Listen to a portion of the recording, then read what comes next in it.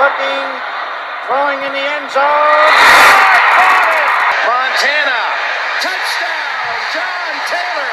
Young to the air, Young to Jerry Rice, touchdown San Francisco.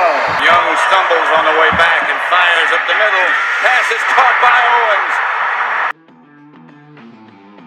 Hello, everyone, and welcome to the 49ers Plus podcast. I'm your host, Al Moriello, and this is your source for the most objective 49ers discussions and analysis, plus timely and entertaining sports and pop culture topics. And today, we're going to be diving into the 49ers preseason loss to the Raiders in Las Vegas. I'm going to give some thoughts. We're going to go over the good, the bad, and the Lance, in addition to some thoughts about if this was the last preseason game, where would things stand? And of course, because 49er Twitter is melting down, there are some bad Twitter takes that I want to share. In the plus section, we're going to be talking briefly some CFL football and how that led to a naming discussion that I wanted to have, meaning team names that have been eliminated, specifically the Washington Commanders toying around with bringing back the Redskins nickname, which is a bad idea for multiple reasons.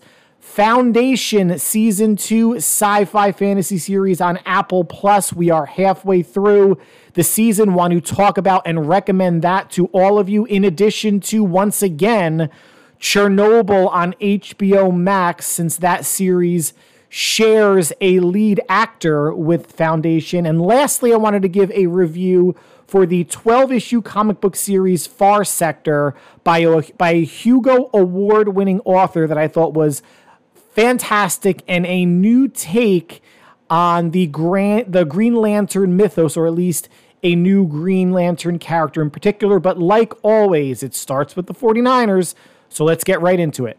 Let's talk Niners. And oh boy, you would think the sky is falling on social media, especially Twitter, a platform that I rarely engage in because there's really way too much hyperbole and stupidity after just one preseason game, but it's something worth talking about.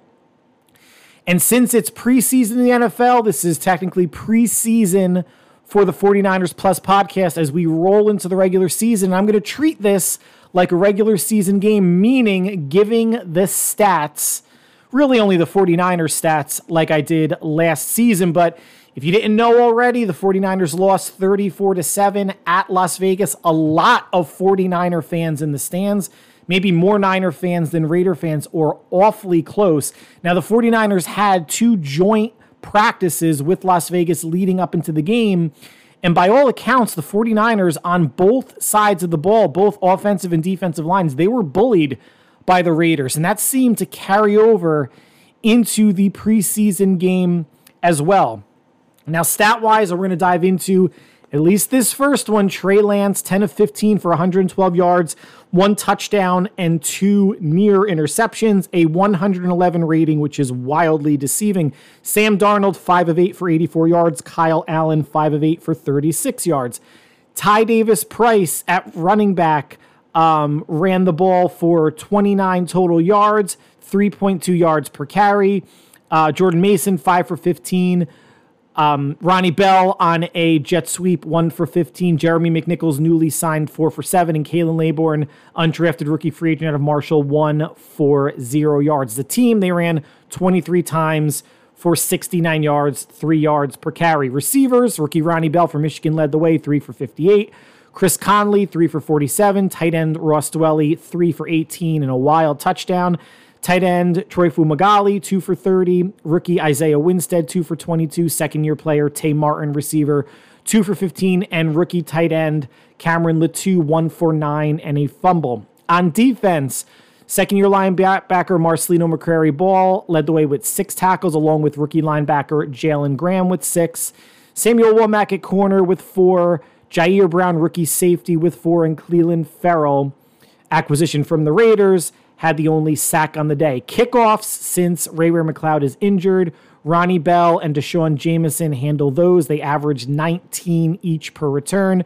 Punt returns were between Bell, Jamison, and McNichols, and really no one did anything there. Rookie kicker Jake Moody, introductory preseason game to forget, 0 for 2 from 40 and 58 yards. But most importantly, the 49ers get out of this game with no injuries, and they got valuable reps for all their young players. When I spoke about injuries going into the game, Ray McCloud in a joint practice with the Raiders broke his wrist. He's out for up to 8 weeks, which is why Ronnie Bell and Deshaun Jamison were handling punt return and kick return duties. George Kittle, hip strain, he's out for about a week. Dre Greenlaw, hamstring, about the same. Darrell Luter Jr. is on PUP with the knee issue. And Jalen Moore, who had been out for a while with the knee issue, did play. And like the entire offensive line, did not play that well. Let's start with the good. Rookie Ronnie Bell, like I mentioned, his stat line, 3 for 58 receiving, 1 for 15 rushing. Did have a ball, high pass, but easily catchable, go through his hands. That led to an interception and did contribute on kick and punt returns. Kyle Shanahan was part of the good, but only for this. He won a challenge early in the game that was similar to the NFC Championship game when Devonta Smith made a catch down the sideline inside the San Francisco 10-yard line, which was not a catch, but he did not challenge and led to an Eagles touchdown. Similar play, a sideline pass, a nice attempt, a diving attempt by a Raiders receiver, was not caught. Shanahan was on top of it with the challenge flag, and the play came back. So Shanahan, in my mind anyway, learning from a deep diving catch that was not, and got the challenge flag out quickly to negate a long gain.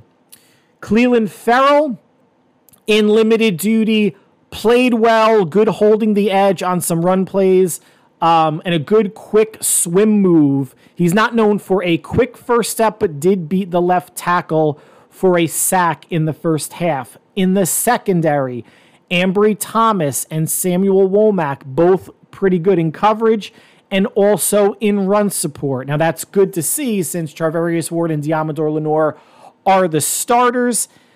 A good first outing in terms of at least for Thomas, who had really a forgettable sophomore season and was behind Womack on the depth chart, but knowing that Darrell Luter is waiting, 5th-round draft pick, although he is on PUP, and undrafted rookie free agent Deshaun Jamison out of Texas has been getting a lot more notoriety in training camp and joint practices than Ambry Thomas. Thomas had to feel good about his performance last night in the preseason game. And Sam Darnold and Kyle Allen both looked decisive. They were both 5 of 8, which was around where they've been in training camp and joint practices against the Raiders. And Sam Darnold, again, Kyle Shanahan and a lot of other journalists and people out there who know quarterbacks more than I do, more than 49er fans do, more than 49er content creators do.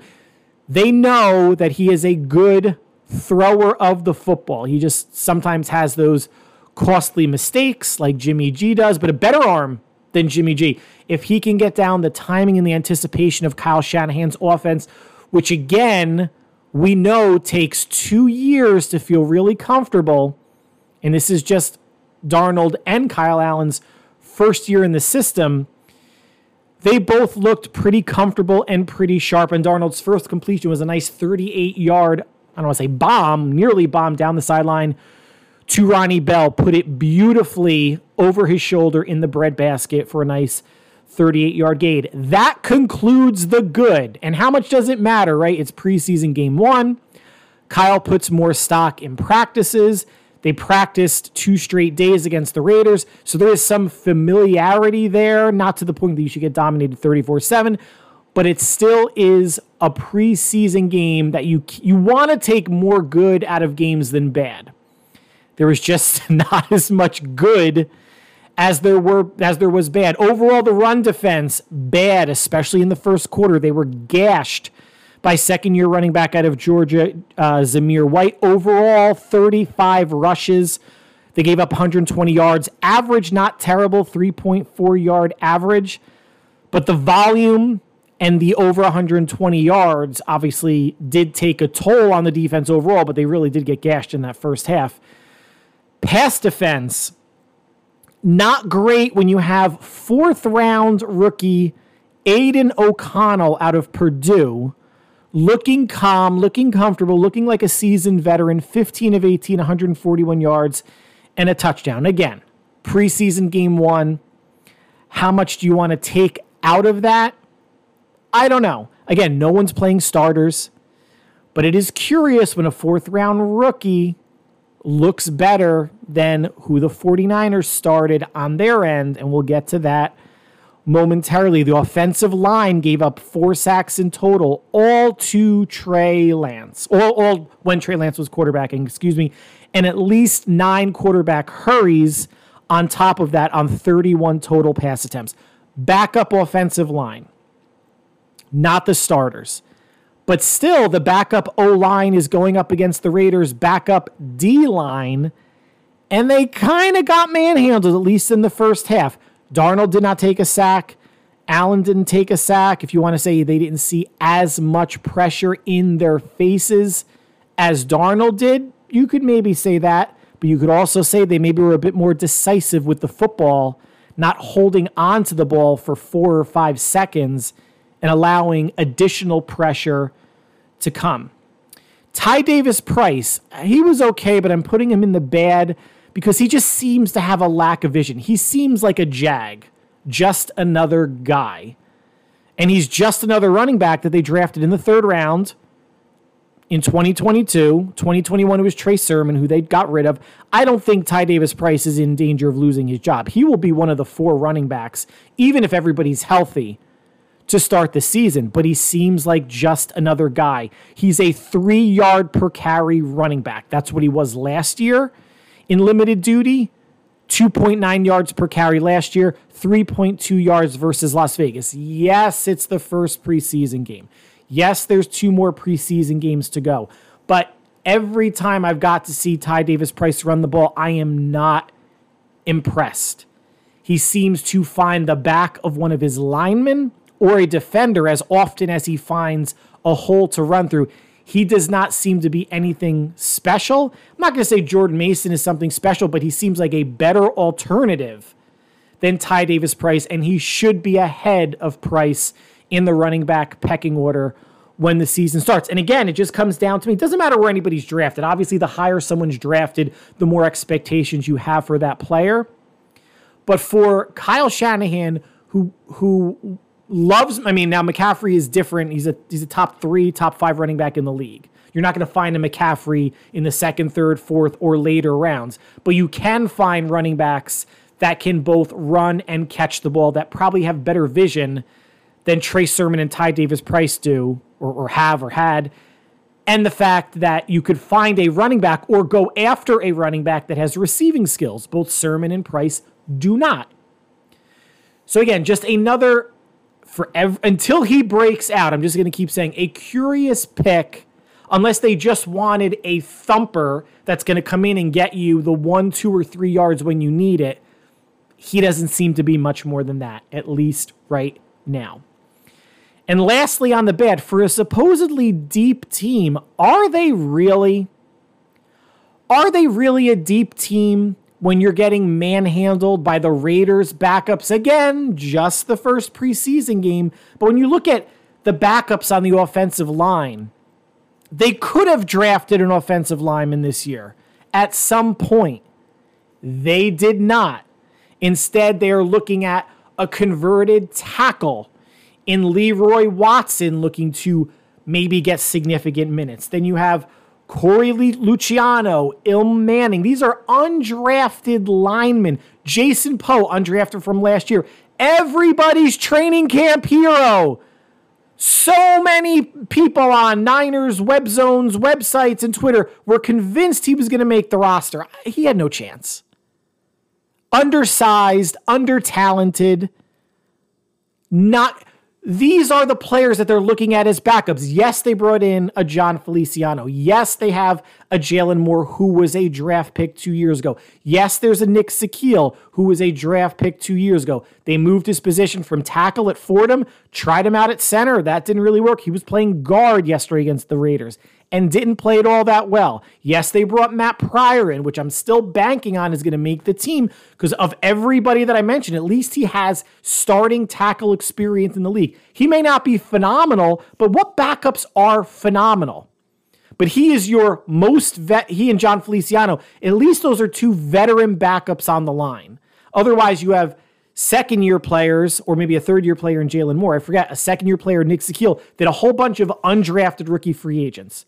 They could have addressed the offensive line with one of their third-round picks. And I'm going to get into that a little bit more when I get into some other players that we're going to talk about. You know, in the depth on the D-line, all right, we'll just, even though the depth looked bad against the Raiders, right? I think the depth in the secondary showed some promise yesterday. The D-line, I still like the D-line going 9 or probably 10 deep. The linebackers, I think it's going to be difficult choosing between two rookies and a Marcelino McCrary ball for the 4th and 5th spot. Battles are won in the trenches. The Niners' O-line could be a concern if they have to deal with Trent Williams being out for a couple games, or even Colton McKivitz or a guard. The depth behind the starters is not great, but we didn't see starters, so you can't take a ton away and say the sky's falling. But I will say, are the Niners actually a top-heavy team or a deep team? I'm not so sure that they're as deep of a team talent-wise as a lot of people are giving them credit for. Like all teams, you have to hope for minimal injuries to make a successful playoff run. So we had the good, we had the bad. Now we have the Trey Lance, who's falling somewhere in between those two adjectives. If you woke up today and just read the box score, 10 of 15, 112 yards, a touchdown, and a 111 rating, you thought he played well. He didn't. That might be the most deceiving stat line in recent memory. He oversaw 3 consecutive 3-and-outs on the 49ers' first 3 drives. On his first 3 throws, he double clutched the ball and was sacked on 2 of those throws. Did he get a little bit better as the game went on? Yes. But the double clutching, and this even happened on slower developing 7-step play action drops, indecisive, clutching the ball, pumping, not sure where to go, slow to throw it away. He did show some nice escapability on a couple plays, but again, he's not a Vic. He is not a Lamar Jackson, not a Josh Allen, not a Randall Cunningham, not a Steve Young, not a Russell Wilson. He's not even a Brock Purdy in my mind. Purdy, even though he wasn't running the ball downfield, showed more pocket awareness, elusiveness, and escapability to keep a play alive and throw downfield with more decisiveness. What Trey Lance looks like right now is still a very raw prospect who is indecisive and a slow processor. I am a 49er fan. I am not a Brock homer. I am not anti-Lance. Pro Darnold, pro Allen, pro or anti anybody. The only time I'm pro or anti anybody is when I'm choosing the 53-man roster, which I did last week, and I'll probably get 5 to 10 of those projections wrong. And I've come out on record saying that Trey Lance should be the backup because he adds another element in spot duty if he wants to come in for some RPOs or passes that can turn into run potential, right? Potential other wrinkle that defensive coordinators need to prepare for. But it's looking like the tools don't matter. It's looking like the big arm doesn't matter if he can't process things. It's looking like the mobility doesn't matter if he's not that agile. It's interesting, like, how can you be mobile if you're not agile? You could be mobile as a sprinter and be fast because you're running straight. But if your mobility doesn't matter because you're not agile enough to get out of the pocket or have pocket awareness enough to step up or step out when you're feeling a rush, it don't matter who's calling you mobile, a running quarterback or whatnot. I'm not seeing it. And he runs like a fullback. He lumbers. I'm not knocking it. I'm just calling it how I see it. He's maybe a Ben Roethlisberger when it comes to mobility. Now Ben over time got the better pocket awareness, but that's who I see him as. And his arm isn't as strong as Ben's, and he's not as accurate at this point. Although it's season 3, this is his 3rd full off season with the team. We're not seeing the great leaps in accuracy. Now, granted, I wasn't at practices, and I know a lot of 49er content creators were at practices, and depending if you had your Lance shades on or your Purdy or your Darnold, you're gonna post things on Twitter that fits your narrative. Anybody that, if you watched Sam Darnold yesterday, and you watched Darnold too, but if you watched the first half and saw Trey Lance, did you really think he was comfortable, that he was not robotic, that he was decisive? No. Did pressure have something to do with that? Sure. But guess what? Any quarterback can throw when the pocket's clean. You're going to have to make your hay when things aren't clean, when defenders are at your feet, at your knees, which should be personal fouls at this point. But when things aren't perfect, his first drive looked like a mess. If it's a 3-step drop, get the ball out of there. Throw it at the receiver's feet, throw it away or whatever. You can't take a 3-step drop, then step up into your center and get sacked and double clutch in the process. And he did that on another pass in the first drive. He did not look much better when it was 7-step play action. He had 2 near interceptions that to me were inexcusable. One was a touchdown where he rolled left. Again, it was a deeper drop, a slow developing play, rolled left, threw back across his body in the middle of the field. I think it was Tay Martin was a receiver in the end zone who was kind of open, but he has to either put the ball higher or not throw it there at all because there was a safety, cornerback, linebacker, whoever that should have caught the ball, bobbled it, and then basically batted it to Ross Dwelly, who actually made the nice diving catch for a touchdown. Should have been a pick. Later in the half, again, looking downfield, wanted to hit a deep in or an intermediate in, threw it right to the linebacker. He did not look off the coverage at all. The linebacker read his eyes, should have had another interception. 2 sides of the coin. You want to say that those aren't throws that a 3rd-year quarterback should make? I agree. But I'll also agree with saying those are throws that a raw quarterback probably will make to learn because he is still raw. Not a lot of snaps. Now in practice, we get like the 49er content heroes keeping track of snaps, of 7-on-7, 11-on-11, move the ball drills, etc. Apparently, Lance does really well in 7-on-7s in practice. Here's my take on that, even though I wasn't in practice. Why? There's no tackling. No one's hitting him. 7-on-7, I guess there's less going on the field for him to get confused by. But guess what? I was really good on 7-on-7 also. It's called flag football, guys. It was actually 6-on-6, and there was a rush, and I could run and escape the pocket, and I played for 10 plus years. I am not comparing flag football to pro stuff. It is a correlate because I am not a professional athlete, and Trey Lance and other quarterbacks and players in the NFL are. So if that's all I'm able to do, then that's in a way my NFL.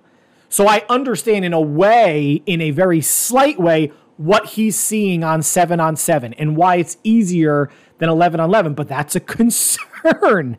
If that's not a concern, tell me what is, right? And I'm not anti-Trey. I am not anti-Trey, but he looked a bit out of sorts. Yes, this was his first live game action in however long after the surgery, etc. But go back and watch Brock Purdy's film from preseason last year. He looked a lot, and I went back and did. He looked a lot better than Lance did, and Purdy was a rookie getting no snaps in training camp. Minimal snaps in his rookie training camp. Some players just have a better feel, whether it's experience, number of snaps in college, in the pros, etc., or maybe it's just not being a quick processor, not having it as much between the ears as some other quarterbacks do. And that's okay. Maybe it'll take Lance a bit longer to get there, but let's go back to why this team is put together to win now. Kyle Shanahan and John Lynch, I guess, were okay handing the keys over to Lance last year because they thought the team was good enough that if Lance made mistakes in the first half of the season, by the second half of the season, he'll maybe outgrow them and be dangerous enough to do something in the playoffs. Well, as we know, Lance got hurt game 2. Jimmy comes in for a bunch of games.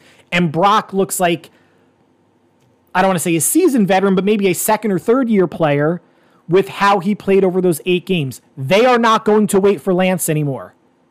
There is no need to wait for Lance anymore. When you have Purdy, when you have Darnold, and when you have, I don't want to say throw Brandon Allen into the mix, but he looked pretty decent as is. Lance, it's a catch-22, guys, and anybody that's a Lance fan, and I'm a Lance fan, I'm just not a Lance homer, there's a difference, and I'm a Brock fan, I'm not a Brock homer, and I am a Sam and Brandon Allen fan, I'm just not homers. It's a catch-22. Lance needs reps, but it can't come at the expense of this team and this roster, which is looking to make another Super Bowl run. And I actually went back for what it's worth, because a lot of people don't do the research. It's just opinions out of blue sky. In 2019, the only time he's played a full season, and it was 16 games, North Dakota State won the national championship. 16 games, he had 287 pass attempts. That averages to 18 passes a game. Of those 16 games, he had 9 games with less than 20 attempts, 7 games with less than 15 attempts. The national championship, he was 10 of 11, which is great, but threw 11 passes because they were just running the ball. I don't know if it was against James Madison. I forgot who they beat.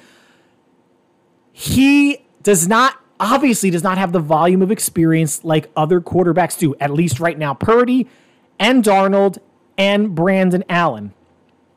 Can you see Kyle trusting him to take over the season if Purdy gets hurt?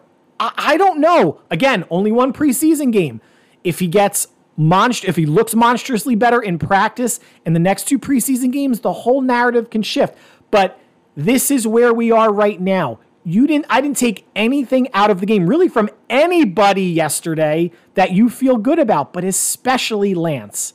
And it's all commensurate. Lance played against the 2s for a first half. Darnold and Allen played against 3s or potentially 4s in the second half. But that's across the board, right? You have your 3rd string O-line against the 3rd string D-line. Your 3rd string receivers and tight ends and running backs against their 3rd string quarterbacks and linebackers and it's all commensurate. Everybody's on equal footing. I don't want to hear, well, if Lance had McCaffrey and Kittle and Debo and Ayuk, well, then guess what? The Raiders would have had their first team on the field as well. And that the results might have looked the same. And 10 of 15 is basically Lance's college line for 16 games, right? That's all Lance was asked to do in college, was throw the ball on average 18 times a game. Shanahan is asking more. It's probably overwhelming for him. It's got to be San Diego State, North Dakota State's offense versus Kyle Shanahan's offense. Yeah, I think one's more complicated than another. I think we're going from college level courses to middle school social studies. Right? Guys, Lance isn't getting cut. I'm not a proponent of that. It'll never it shouldn't happen, and it'll never happen for a significant reason. There's a $14.6 million cap hit if he does, and a negative $5.3 million in savings. This is per overthecap.com. Now, no one's quoting this number, but that means if you have a $14.6 million cap hit plus negative savings, that means it's basically a $20 million total cap hit if he gets released. He is not getting released. I don't care how many Trey haters are out there, and unfortunately they're out there, he is not getting released.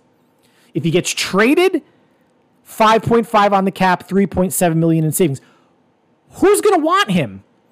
Played out differently, right? Say he continues on this, plays this way in no one's going to see practice, but they'll read clippings in preseason game 2 and 3. Who's going to want that? And even if someone wants him, you're going to get crap trade value. Let's say he turns it around and plays really well in practices, really well in the next 2 preseason games. Then why would you trade him? Because then you have a viable number 2, number 3 quarterback, and you see how Shanahan's teams go through quarterbacks every year, except for 2019. So there's no scenario where it makes sense to trade him unless he plays like dog shit the next 2 games and practices, and someone offers a first-round pick plus for him, which is not going to happen. And I said in a previous podcast, I would hold out for a first plus, but that's just me being a cheap bastard and saying, like, I want to get as much as I can for any player that I want to give up. He's not going anywhere, guys, nor should he. It's just a matter of is he the 2 or the 3.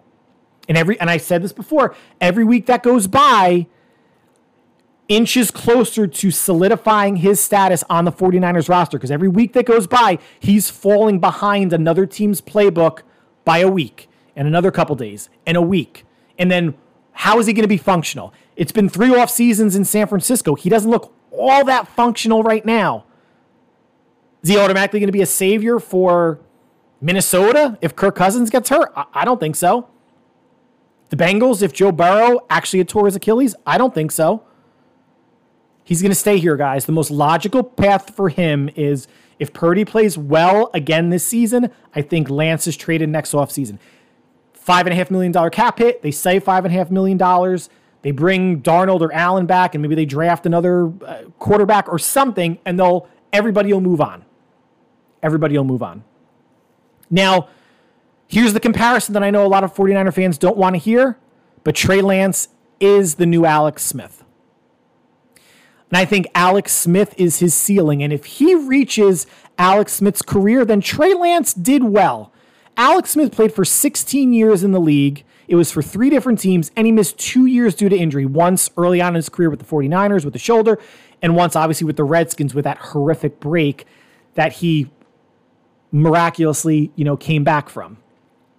Here's the difference. Smith started really for 2 years. He was with the Utah Utes for 3 years in college, but really started for 2 years. Had 587 pass attempts in college, which was more than twice what Trey had. And if you want to remember, former Utah Utes head coach, who then turned into a human scumbag, Urban Meyer, said that Alex Smith was non-functional. That was his word, non-functional, until he learns the offense. And unfortunately, Alex Smith had, 7 offensive coordinators his first 7 years in the league? Alex was the number 1 overall pick. Niners didn't trade up to get him. They earned that pick. They were terrible in 2004. San Francisco traded up to number 3 overall to draft Trey Lance for 2 reasons. They wanted, and they came out and said it, they wanted a quarterback on a rookie deal. And they had a mediocre enough season that they could get into the top 3. It took a lot, 2 1s and a 3, and a number 1 pick swap. But if they were 28th in the drafting order, it would have taken a lot more to get up there. So the stars aligned to make a move for a top rookie quarterback. They took a big swing, and right now it looks like they missed. But fans have immediate and overall unfair expectations of 49er quarterbacks. Why? Because fans are spoiled by Joe Montana, then Steve Young. Jeff Garcia gave some good years. Hell, even Jimmy Garoppolo got him to a Super Bowl. I know a lot of people don't like Jimmy. I like Jimmy. I even like Colin Kaepernick. I think he got a bad rap. You are not a bad quarterback if you can get to the Super Bowl and then get back to the NFC Championship game the next year. That's what Colin Kaepernick did in 12 and 13, and that's what, Jimmy made a Super Bowl and then 2 other NFC Championship games. How is that not a good quarterback, guys? How is that? That's fortunate. And we'll see what Jimmy does in Las Vegas. But made the Niners relevant again, had us watching into the end of January and February sometimes. I'll take that. Would have been nice to get a Super Bowl ring, but again, I don't get a ring, I don't get a jacket, I don't get anything. I just would have gotten a game on DVR that I would have gotten back to and watched every so often. I'm not in grammar school anymore, guys. None of us are, or high school. There's no bragging rights. We're not part of the team. Like I said before, all we are machines for turning beer into piss. Like I mentioned, Alex Smith, he had more of an unfair go of it with the Niners and their fans than Trey Lance did. I mentioned 7 OCs in his first 7 years. Trey's had Shanahan for his first 3 off seasons. You would think that consistency would lead to maybe a little bit more consistency from Trey. At least what I saw last night against the Raiders. Alex Smith stuck around for as long as he did because he had no real competition. Remember, he had his first contract that went for either 4 or 5 years. Then they re-signed him again, whatever it was, 2009, 2010, I forget. But he had no competition. These are the quarterbacks that were on the roster while Smith was on the roster. Trent Dilfer, Sean Hill, JT O'Sullivan, Chris Wenke, Troy Smith, and David Carr. At no point was Alex Smith ever in danger of losing his job to another quarterback until Colin Kaepernick came along. But that's from 2005 to 2011. So you're talking 6 to 7 seasons of Smith. Yeah, you can look over your shoulder. I mean, his rookie year, he wasn't close to ready. He had like 1 touchdown and a whole bunch of interceptions, right, in 2005. He wasn't ready. Neither was Trey Lance's his rookie year. So they have that in common as well. But Smith had no competition. Lance had Jimmy his first year, and Lance was never going to start, guys. I'll keep saying it, just in case there's anyone out there that thinks, well, you don't give up all that for a player to start. Yeah, you do. Yeah, you do. When it's someone you draft from North Dakota State who only played for 1 year. Yeah, you do. And that was the plan the whole time. But Lance had Jimmy year 1. Then he gets hurt, and there's Purdy who lights it up in year 2. And now year 3, he has Purdy, Darnold, and Brandon Allen, who also has more experience than him. 31-year-old quarterback, been in the league for 7 or 8 years. That experience counts for something. The tools and the ability and the talent are nice. But again, those are ingredients of the meal. But if they're undercooked, underprepared, or seasoned improperly, it's not going to lead to a good dinner. If Lance ends up having an Alex Smith type career, that would still be a commendable career. Remember, the NFL career is only 3 or 4 years on average. To last 16, or let's say he lasts 10 years, good for him. It's not working out so far, but we're all optimistic. We're all going to hope for the best. We should all want the best season or the best quarterback room possible because it strengthens the team. You want every position group to be as deep and strong as possible because of injuries. Quarterback is no different. If Purdy wins out, which he probably should, great. If Lance is number 2, great. And if Darnold is number 3, great. And Allen ends up on the practice squad, great. Then they're insulating themselves as best they possibly can from any sort of injury. Even though last year was a fluke, why roll the dice in that instance again? And the last thing, I want to say for all coaches, and Shanahan is no exception, like he looked at the skill set, right? And he talks about playing 11-on-11 football, and that's using Lance's mobility and making the defense defend everybody, including the quarterback. So even though even though coaches always think that they're going to be the ones that can coach that player up, they're going to be the ones that can maximize that ability. That's why quarterbacks get so many chances. That's why Ryan Leaf got multiple chances. Jamarcus Russell didn't, but he was an absolute slob and waste. So that's kind of another story. But there's a bunch, Jeff George, just a bunch of quarterbacks. Zach Wilson will get another chance. Baker Mayfield's got multiple chances because 1, hardest position in pro sports to find. And 2, there's some talent there. There's some talent if you're a top pick. You're not a schlep. But every quarterback thinks, I will be the one to unlock it. At some point, though, those coaches have to realize, at some point, you have to let go and hope that your coaching sticks, right? At some point, known as the games, coaches have to let go. There is no controller either tethered or Wi-Fi'd to your quarterback so the coach or offensive coordinator could make every quote-unquote right decision that the quarterback doesn't. It's not a video game. It's not Madden. You coach the best you can, you let go, and hope the quarterback makes the right audible, makes the right read, on time, decisive. And if it's true in a way that the quarterback is an extension of the offensive coordinator or the head coach who has an offensive bend, then that quarterback is Brock. That's why he's QB1, and it's pretty darn clear right now. So a couple last segments. I'm going to call this the If This Was the Last Preseason Game. And it's not. It's the first. If this was the last preseason game, Ronnie Bell makes the team. Now, he may make the team anyway because of Ray McCloud's injury, but He looked pretty good. He showed, at least in one game, that he can field kickoff returns. And kickoff returns don't even matter now, right? Remember the fair catch rule. You fair catch the ball anytime, anywhere inside the 25-yard line, it comes out to the 25-yard line. Showed a couple, he fielded a couple punts. Now, it was indoors, no wind. Let's just take that into consideration, too. But if this is the last preseason game, Ronnie Bell makes the team. If this was the last preseason game and tight end Cameron Latou was a 6th or 7th round pick, he would get cut. He has not had a good training camp, a lot of drops, was part of 2 illegal formation penalties. His only reception resulted in a fumble inside the 49ers' 10-yard line. I thought it was Willie Snead, for whatever that's worth, meaning he didn't look all that big. He didn't look on TV like tight end size when that ball got punched out. Obviously, he's in the 250, 245, 250, 55 weight range. So that was visually just my bad angle or just incorrect read.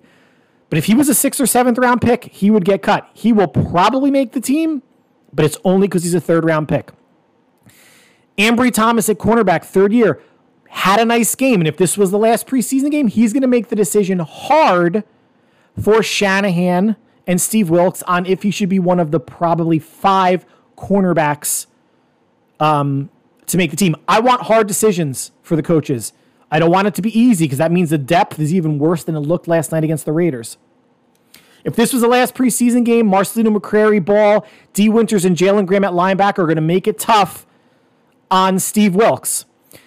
I did say, I don't know how comfortable I would be to have 2 rookies as part of the 5 linebacker rotation, but Jalen Graham led the team in tackles. D. Winters flashed a couple times, and McCrary Ball led in tackles also with 6.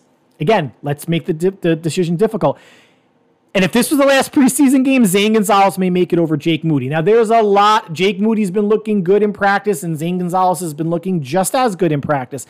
I fully anticipate Jake Moody to be the kicker, and the 49ers will probably try to flip Zane Gonzalez for a pick because they traded Zane Gonzalez with the Panthers. I think it was a conditional draft pick, so I think that condition is probably if he makes the team, Carolina, you probably get a 6th or 7th, say a 7th round draft pick. I don't know the particulars, but that would probably make sense to me.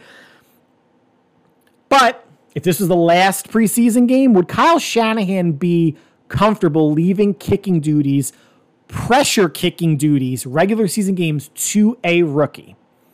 I don't know. Now, I'm sure Moody's going to make the team. I'm sure he's going to be fine.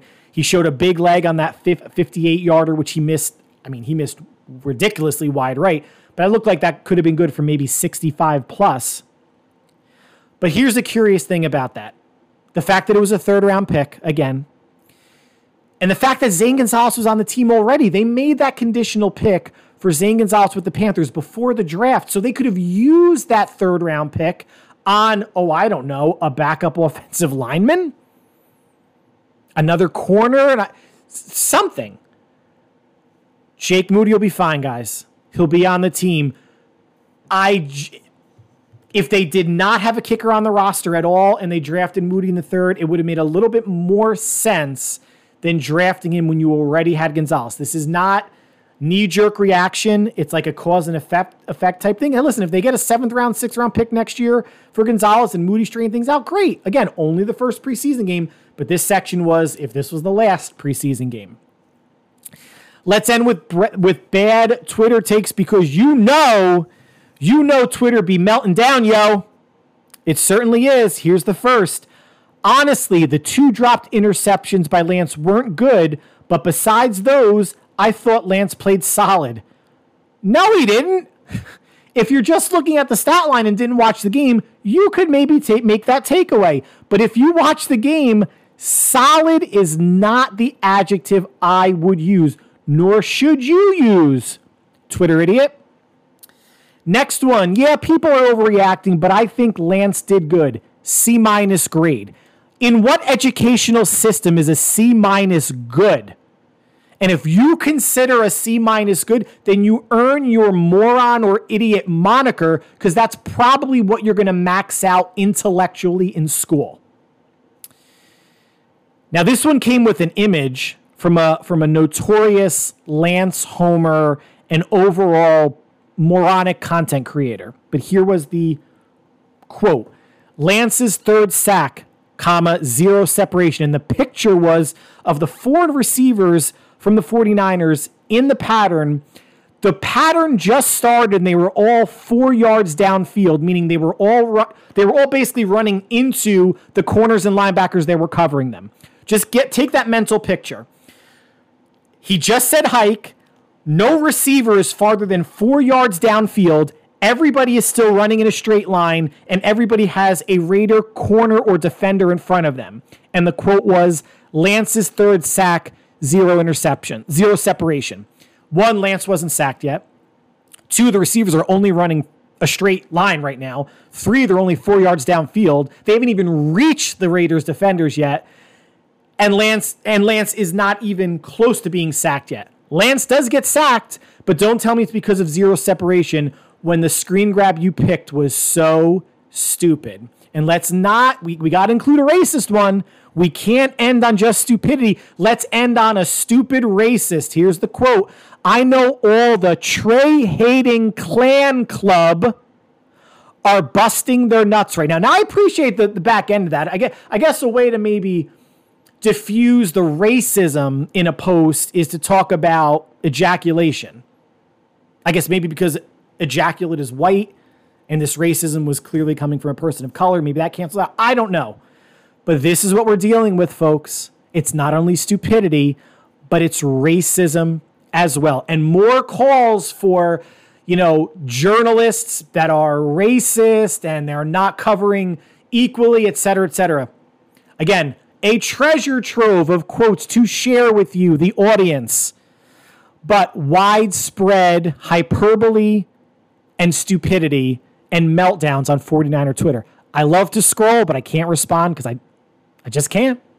I respond to some that are having like a decent discourse, but boy, is it toxic. And that will conclude the 49ers section of the podcast. It went a little longer than I thought, but hopefully you took some perspective out of it. Coming up, we're going to be talking Washington Commanders potentially going back to the Redskins moniker, some CFL football briefly, Foundation sci-fi series on Apple Plus, Chernobyl on Max, and Far Sector, a comic book series written by a Hugo Award-winning author. I will discuss all of that and more. Hope you stay with us. It's plus time.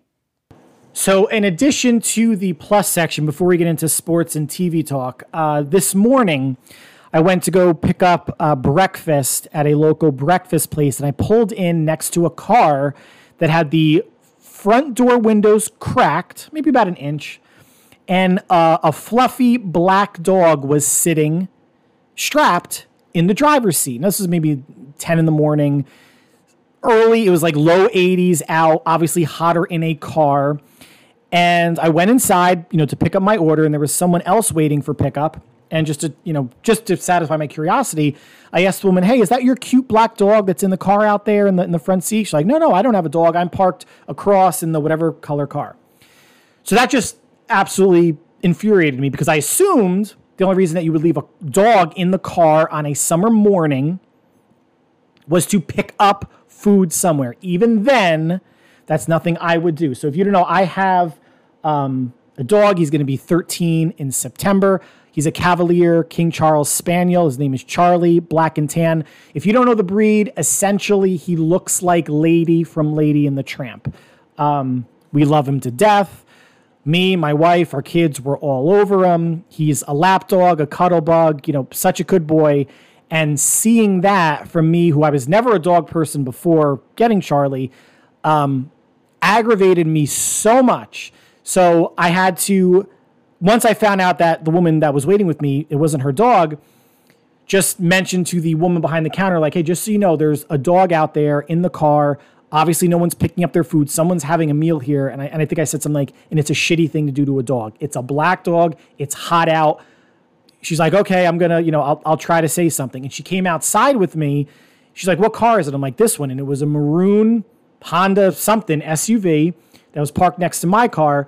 She went inside, got on the phone right after that. So I'm in the car, I'm on the phone, and an older guy was not getting pickup, but kind of ran out, got into his car and quickly backed out. I don't know if he saw that I was there or knew that I was the one that complained or whatever, but Lucky that I was on the phone because I would have cracked my window and said something to him politely, but I would have said something, right? Because isn't that a crime, right? Like not even if you injure the dog, just the fact that you're leaving the dog out on a hot day. I should have taken a picture of the car, of his license plate, and contacted the police just to be, not even to be a dick about it, just to be a decent, humane person, maybe to wake this jerk off up to not do it again. And that person is lucky that I was on the phone in the car when he got in his car and pulled out and pulled away. And speaking of pulled out, this person's father should have pulled out to not have an asshole that would do that to a dog, a black dog who's going to absorb more heat in a car on a summer's day when he decided to have a meal. And I was very close when I was in the restaurant to I was thinking about just kind of walking over into the general area saying, hey, excuse me, just attention. If anybody has a maroon Honda SUV with a dog in it, you might want to get your dog out of the car. It's hot out. I felt a little shy or squeamish to do it, but why not, right? Like, I mean, I should have. For those of you that don't know me, I am an asshole. That might have been treading on being disruptive in a public setting or whatever, but it all worked out in a way because the woman either mentioned it or just serendipitously that asshole's meal was done at that time and he decided to come out.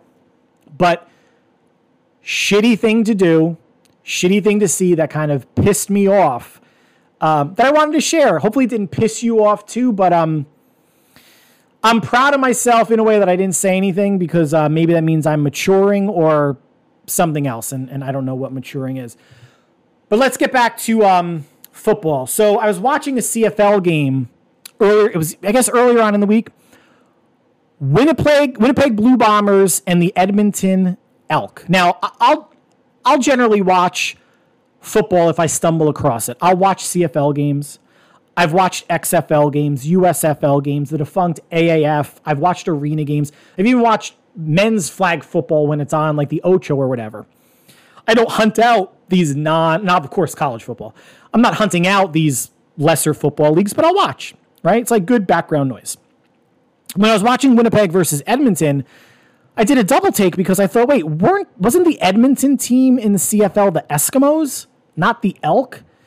So I had to go online and do some research, and apparently they changed their name from the Eskimos to the Elk in 2020. So I guess I haven't been paying attention to the CFL the past couple of years to realize that. Their uniforms did not change. Their helmets did not change. There is still an E in, I think, like a yellow circle against a green helmet, if I'm remembering that correctly. So going from Eskimo to Elk, they kept the alliteration, they kept the E, the helmets are okay. They didn't have to overhaul everything the way that the Redskins did to the Commanders. But apparently, even looking stuff up, apparently Eskimo is an offensive term. It's been widely replaced by Inuit. When you think of Eskimos, don't you think of like cute characters of people wearing parkas and igloos and doing stuff in the snow? And, isn't there something called Eskimo kisses where you just kind of like rub your nose together, and they've gotten that from Eskimos? I did not realize that that's become, a derogatory term, much like everything. Who knows what are not derogatory terms anymore, right? But that made me go back and think about how a couple weeks ago the Commanders were sold to Josh Harris and a group for $6.05 billion. And that group included Magic Johnson. And in the subsequent weeks, they started talking about and mentioning the history and the pride and the Super Bowl that's associated with the Redskins name, and potentially bringing that back. Oh boy, right? Now, the Redskins is a derogatory term. Now, whether, and if you look things up, you're going to get different definitions from history, whether it is about Indians being savages and scalping humans, so the Redskins coming there, or vice versa, Americans scalping Indians and getting paid X amount of dollars for each scalp, or Redskins referring to the war paint that they're using. So there's no necessarily good connotation for Redskins, but to use the term again, Commanders ownership, and to want to bring it back, I don't know if that's the I don't know if that's the right conversation and thing you want to have. Now, there is a petition online that has nearly 70,000 signatures for folks that want to hashtag reclaim the name. And that actually includes the Native American Guardian Association, so a Native American group that is also pushing to bring the name back. And when you do your research, you understand that there are not as many Native Americans are offended by the term as you would think. It really is there are other people, other races, other classes that were pushing for the name change just as much, if not more so, than Native Americans. Don't misunderstand this. Not every Native American is against the name Redskins. And there was a poll back in, I think, the early 2000s, 2010s, where 80% of Native Americans polled had no issue with the name, right? But once something becomes a problem, once it starts trending on Twitter, once it becomes a fad and something popular to hop onto, that's when the gears really start going. Don't misunderstand me. It's a derogatory term universally, and it should not be used or brought back. The petition was interesting. I mean, there's petitions for anything. The fact that there's 70,000 doesn't really impress me. But the fact that there's at least one Native American group that wants to bring the name back was curious. Now, that just made me think further. So Edmonton Eskimos are now the Edmonton Elk. Looking back at other names that have changed or team names that still have some sort of a Native American-ish connotation that are still being used, my question is why? So obviously, the Cleveland Indians changed their name a few years ago to the Cleveland Guardians. Now, Indians is a nondescript name, right? In a lot of ways, it's kind of a vanilla name. You play Cowboys and Indians. Now, I don't know if it's insulting because you're not defining the type of Indian, like an Apache Indian or something else. I'm not well-versed in my, Indian clans or names. I'm not sure of the right nomenclature there. But maybe because it's too general, it made it offensive, or maybe it was because Chief Wahoo, the Indians' mascot, had a red face, and that made everything a little bit more offensive. I'm not sure, but they've been the Guardians for the past 2 seasons. However, in baseball, we still have the Atlanta Braves.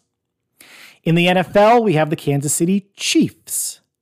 In the NHL, the Chicago Blackhawks. In the NBA, the Golden State Warriors. And in college football, we have the Utah Utes, the San Diego State University Aztecs, the Illinois Fighting Illini, and the University of Louisiana at Monroe Warhawks. Florida State Seminoles is another one. I don't know why I didn't put it on. I don't put that on my list, but the Seminoles are another one. And remember, however many years ago, the Seminoles, tomahawk chop chant was an issue. It was an issue at Chiefs games. I guess that's blown over, or I don't know what. But I would really, and I can't figure out the whys here, or I just haven't uncovered them enough. Braves, Chiefs, Blackhawks, Warriors, Utes, Aztecs, Fighting Illini, Warhawks, Seminoles. Why are those okay? Why are those okay? Redskins, I get. Indians, I really don't get. I guess if they were the Cleveland Native Americans, that's probably better. But it's hard for me to keep track of what is an issue and what is not today. Are we saying everything else that I've listed in baseball, football, hockey, the NBA, and college athletics, that those are all revered nicknames? That those are Indian or Native American pride names? I would find that kind of hard to believe, right? I don't know. Something I want to put out there. And thank you, Canada, for making me remember that. We went from, and it started with Eskimos, right? And you would think that Eskimos might not be an offensive thing, but apparently it is. And obviously we're living in the 2020s now. Hopefully elk don't learn to read at any point, because then the Edmonton Elk are going to be changing to something else that needs to start with an E. The eggs, I don't know, that need to keep the alliteration. So from sports, let's kind of finish up with TV. Foundation season 2 on Apple Plus. It's a series adapted by the really groundbreaking sci-fi Foundation trilogy, and then they added books before and after by Isaac Asimov about 80 years ago. First season, okay. I thought it had to establish the world and the universe and psychohistory and the science behind it. Season 2 got a 72% on Rotten Tomatoes. Feels about right. Season 1 rather did. Season 2 got 100%, which seems high. Maybe there aren't that many reviews. Now, overall, between the 2 seasons, critics are giving it an 86%. Feels about right. Viewers, a 68%. Widely considered unfilmable for the longest time, which I understand why. Not an action-packed book, more of a thinking person's science fiction story. Not a lot of riveting drama going on, but the artistic changes that were made by the showrunners and the creative staff, I am a big fan of, and the biggest one being the overall story, just to kind of go back. Season 1 setting up the premise that a psychohistorian, Harry Seldon, played by Jared Harris, foresaw the fall of the Galactic Empire. And it wouldn't happen for hundreds, if not thousands of years. So he set up what he's calling a foundation on a planet super far from the main planet. The main planet is Trantor. And he sets up a foundation of people to preserve the knowledge of mankind on a planet called Terminus. And if it all goes well, that repository of human knowledge will shorten the fall of the Galactic Empire, the Dark Ages, by hundreds of years. And the universe will get back on its footing quicker. Season 1 had to set that up. It was a little slow at times. Season 2 now jumps ahead, but it manages to keep the 5 main lead actors and actresses through either stasis while traveling between worlds, cloning, or one being a robot. Now, one of the creative changes that I mentioned was the Emperor, Cleon, is a clone of the first Emperor Cleon from hundreds of years ago. And the Galactic Empire is ruled by a young version of this clone called called Dawn. The middle version is called Day, and he's played by Lee Pace, the middle-aged version. And the elder version, his name is Dusk. And as they age, obviously, the younger one will inherit the crown and become the middle-aged one. The middle-aged one will become the older one, and the older one will die. And they still have clones in these vials that they could defrost or whatnot if somebody gets killed or sick or something. But that was a very interesting change from the books, and it keeps Lee Pace as one of the lead actors for all the seasons. Now, Lee Pace, he was actually in Guardians of the Galaxy, the first movie, as Ronan. The other stars, Jared Harris, who has been in Carnival Row, the Chernobyl series on Max, which I'm going to get into. Lou Lobel is one of the lead actresses along with Leah Harvey, and Laura Byrne plays the female robot character who is essentially, she appraises the 3 emperors. This is a much faster moving season. We're halfway through. If you have Apple Plus and you're into sci-fi fantasy, I would say check it out. I mentioned before, it is visually stunning. For a TV series, I know Apple has more money than God, but what they are throwing at it from an effects standpoint and just scenery, it really is sometimes overwhelming. Really, really well done. I would recommend watching it. Like everything, it comes out every 2 years. Like any costly effects-driven series, like a Game of Thrones, like a House of the Dragon, like a Stranger Things. So next season won't come out until 2025. But something I think worth checking out. And I wanted to reiterate, Jared Harris, one of the leads on Foundation, is one of the leads on the HBO Max, now Max series Chernobyl from 2019. Rotten Tomatoes gave it a 95% critic score, 97% user score. I brought this up maybe a month or so ago, but rewatched it. My wife wanted to watch it. And it really just is a fantastic series. It's only 5 episodes.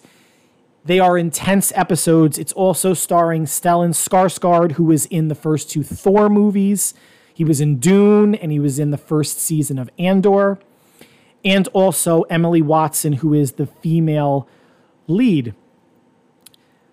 You know what's going to happen. Chernobyl's going to go off, and it happens in the first episode, and the remaining 4 episodes are about the cleanup, what the Soviets had to do and had to hide and had to deny to really save thousands upon thousands of square kilometers from being poisoned and unlivable forever, and how close they came to that actually happening.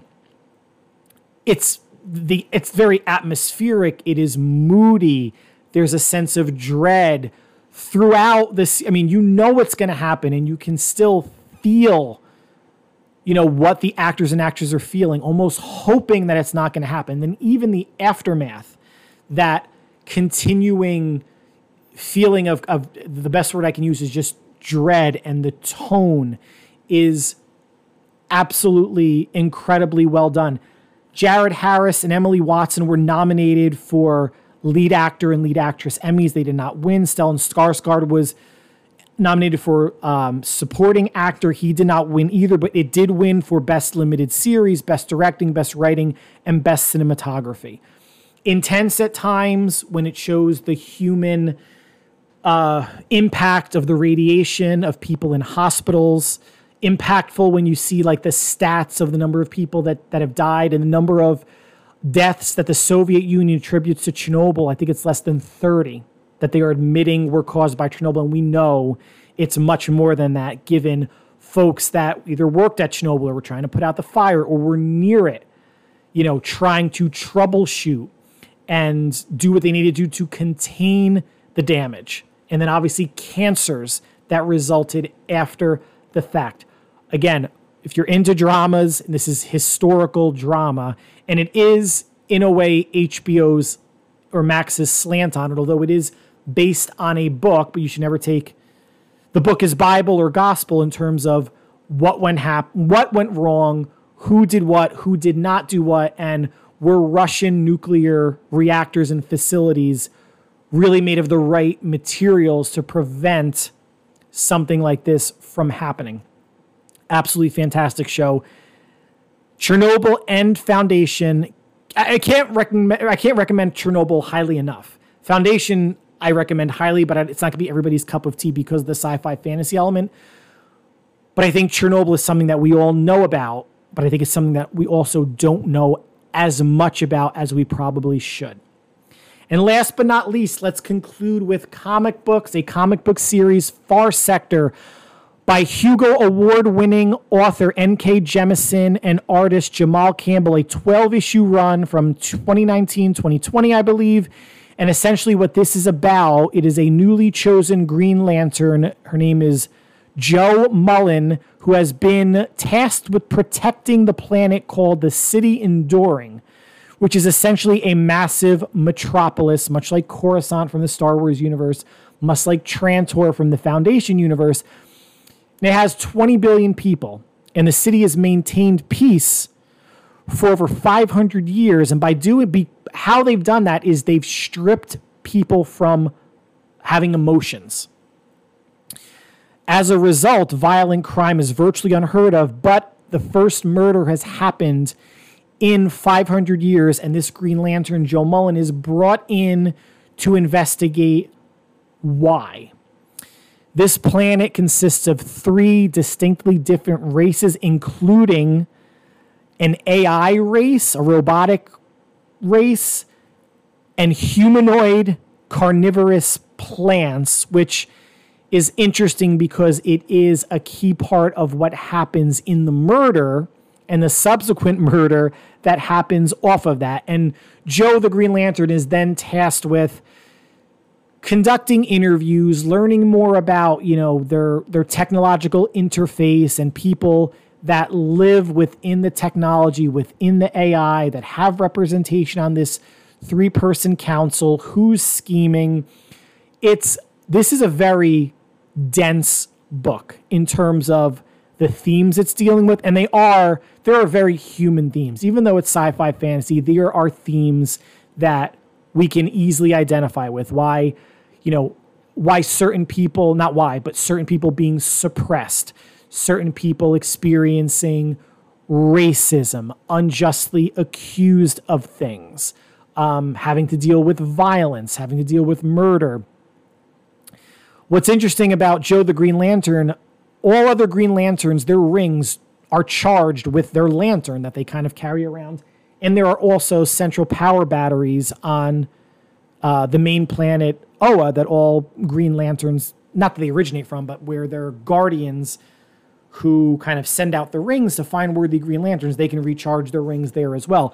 Joe's ring in this book recharges on its own, but slowly. And this ring is not as powerful as other Green Lantern rings, but it's also kind of a lesson for her in terms of how she can wield the ring, power management. And she's in this book, she is solving this murder and this situation just as much as a human being, a powerless human being, as she is a Green Lantern. This, like I mentioned, this book is dense. It really pushes fantasy and sci-fi themes within the comic book medium. Comic books are generally not sci-fi. They're fantasy. Even outer space, books that deal with cosmic things like Guardians of the Galaxy, for instance, Silver Surfer and Thanos from the 90s. It really is more fantasy than sci-fi. This definitely had a pretty heavy sci-fi bent, which I appreciate because that's not something that I'm reading in a comic book medium. Usually it's in a novel that I'm reading or an audiobook that I'm listening to. The writing and the art are fantastic. The dialogue, the internal dialogue, the world building, linguistically and visually, is fantastic as well. And this book was part of DC's Young Animal imprint, which were really highlighting new, not necessarily young authors and artists, but new folks to the comic book game. It was disbanded after a couple years, but the character Joe the Green Lantern is still part of the DC universe. That was a nice keep from this book. And like I mentioned before, author N.K. Jemisin won the Hugo Award, and that is sci-fi and fantasy's highest award you can give to an author for her Broken Earth trilogy. But on top of that, she won the Hugo for all 3 books individually. And she's the first author to do that for a trilogy, and she's the first author to win the Hugo in 3 consecutive years as her books came out in consecutive years. I want to check out, these books. I really like N.K. Jemisin as a writer. I'm not sure if she's doing anything else comic book wise, but she is someone that I want to follow. I think her books are very heavy sci-fi. There's a fantasy element to it as well. I read the synopses for her books. I'm not going to go into explaining that because I won't do it justice and it may seem confusing to the audience, but I think she is a writer.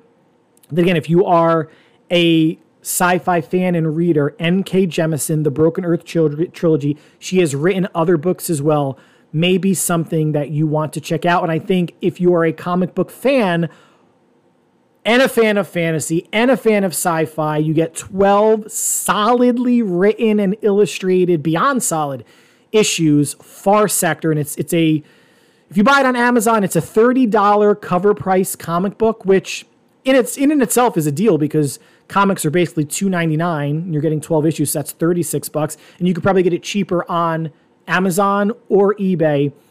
I think, again, comic fan, fantasy sci-fi fan, if that's you rolled into one, I think it's a 12-issue series you will enjoy and you will certainly get your money's worth.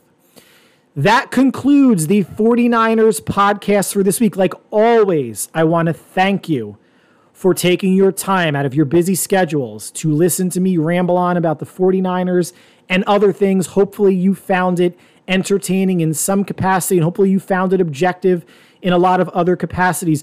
The 49ers' next preseason game is Saturday, so I will try to be timely once again, coming out with a podcast on either Sunday or Monday. But until then, try to stay off Twitter. It's going to be super toxic. Good news, they walked out of that game with no injuries. Even though they did not look good, the 49ers are still pretty healthy, which is really all you want coming out of the preseason, and to not look like you're falling over your feet. And they did look like that at times against the Raiders. But once again, thank you for listening. Next podcast coming Sunday or Monday. Until then, have a happy, healthy, and very safe week, and we will talk soon. Take care.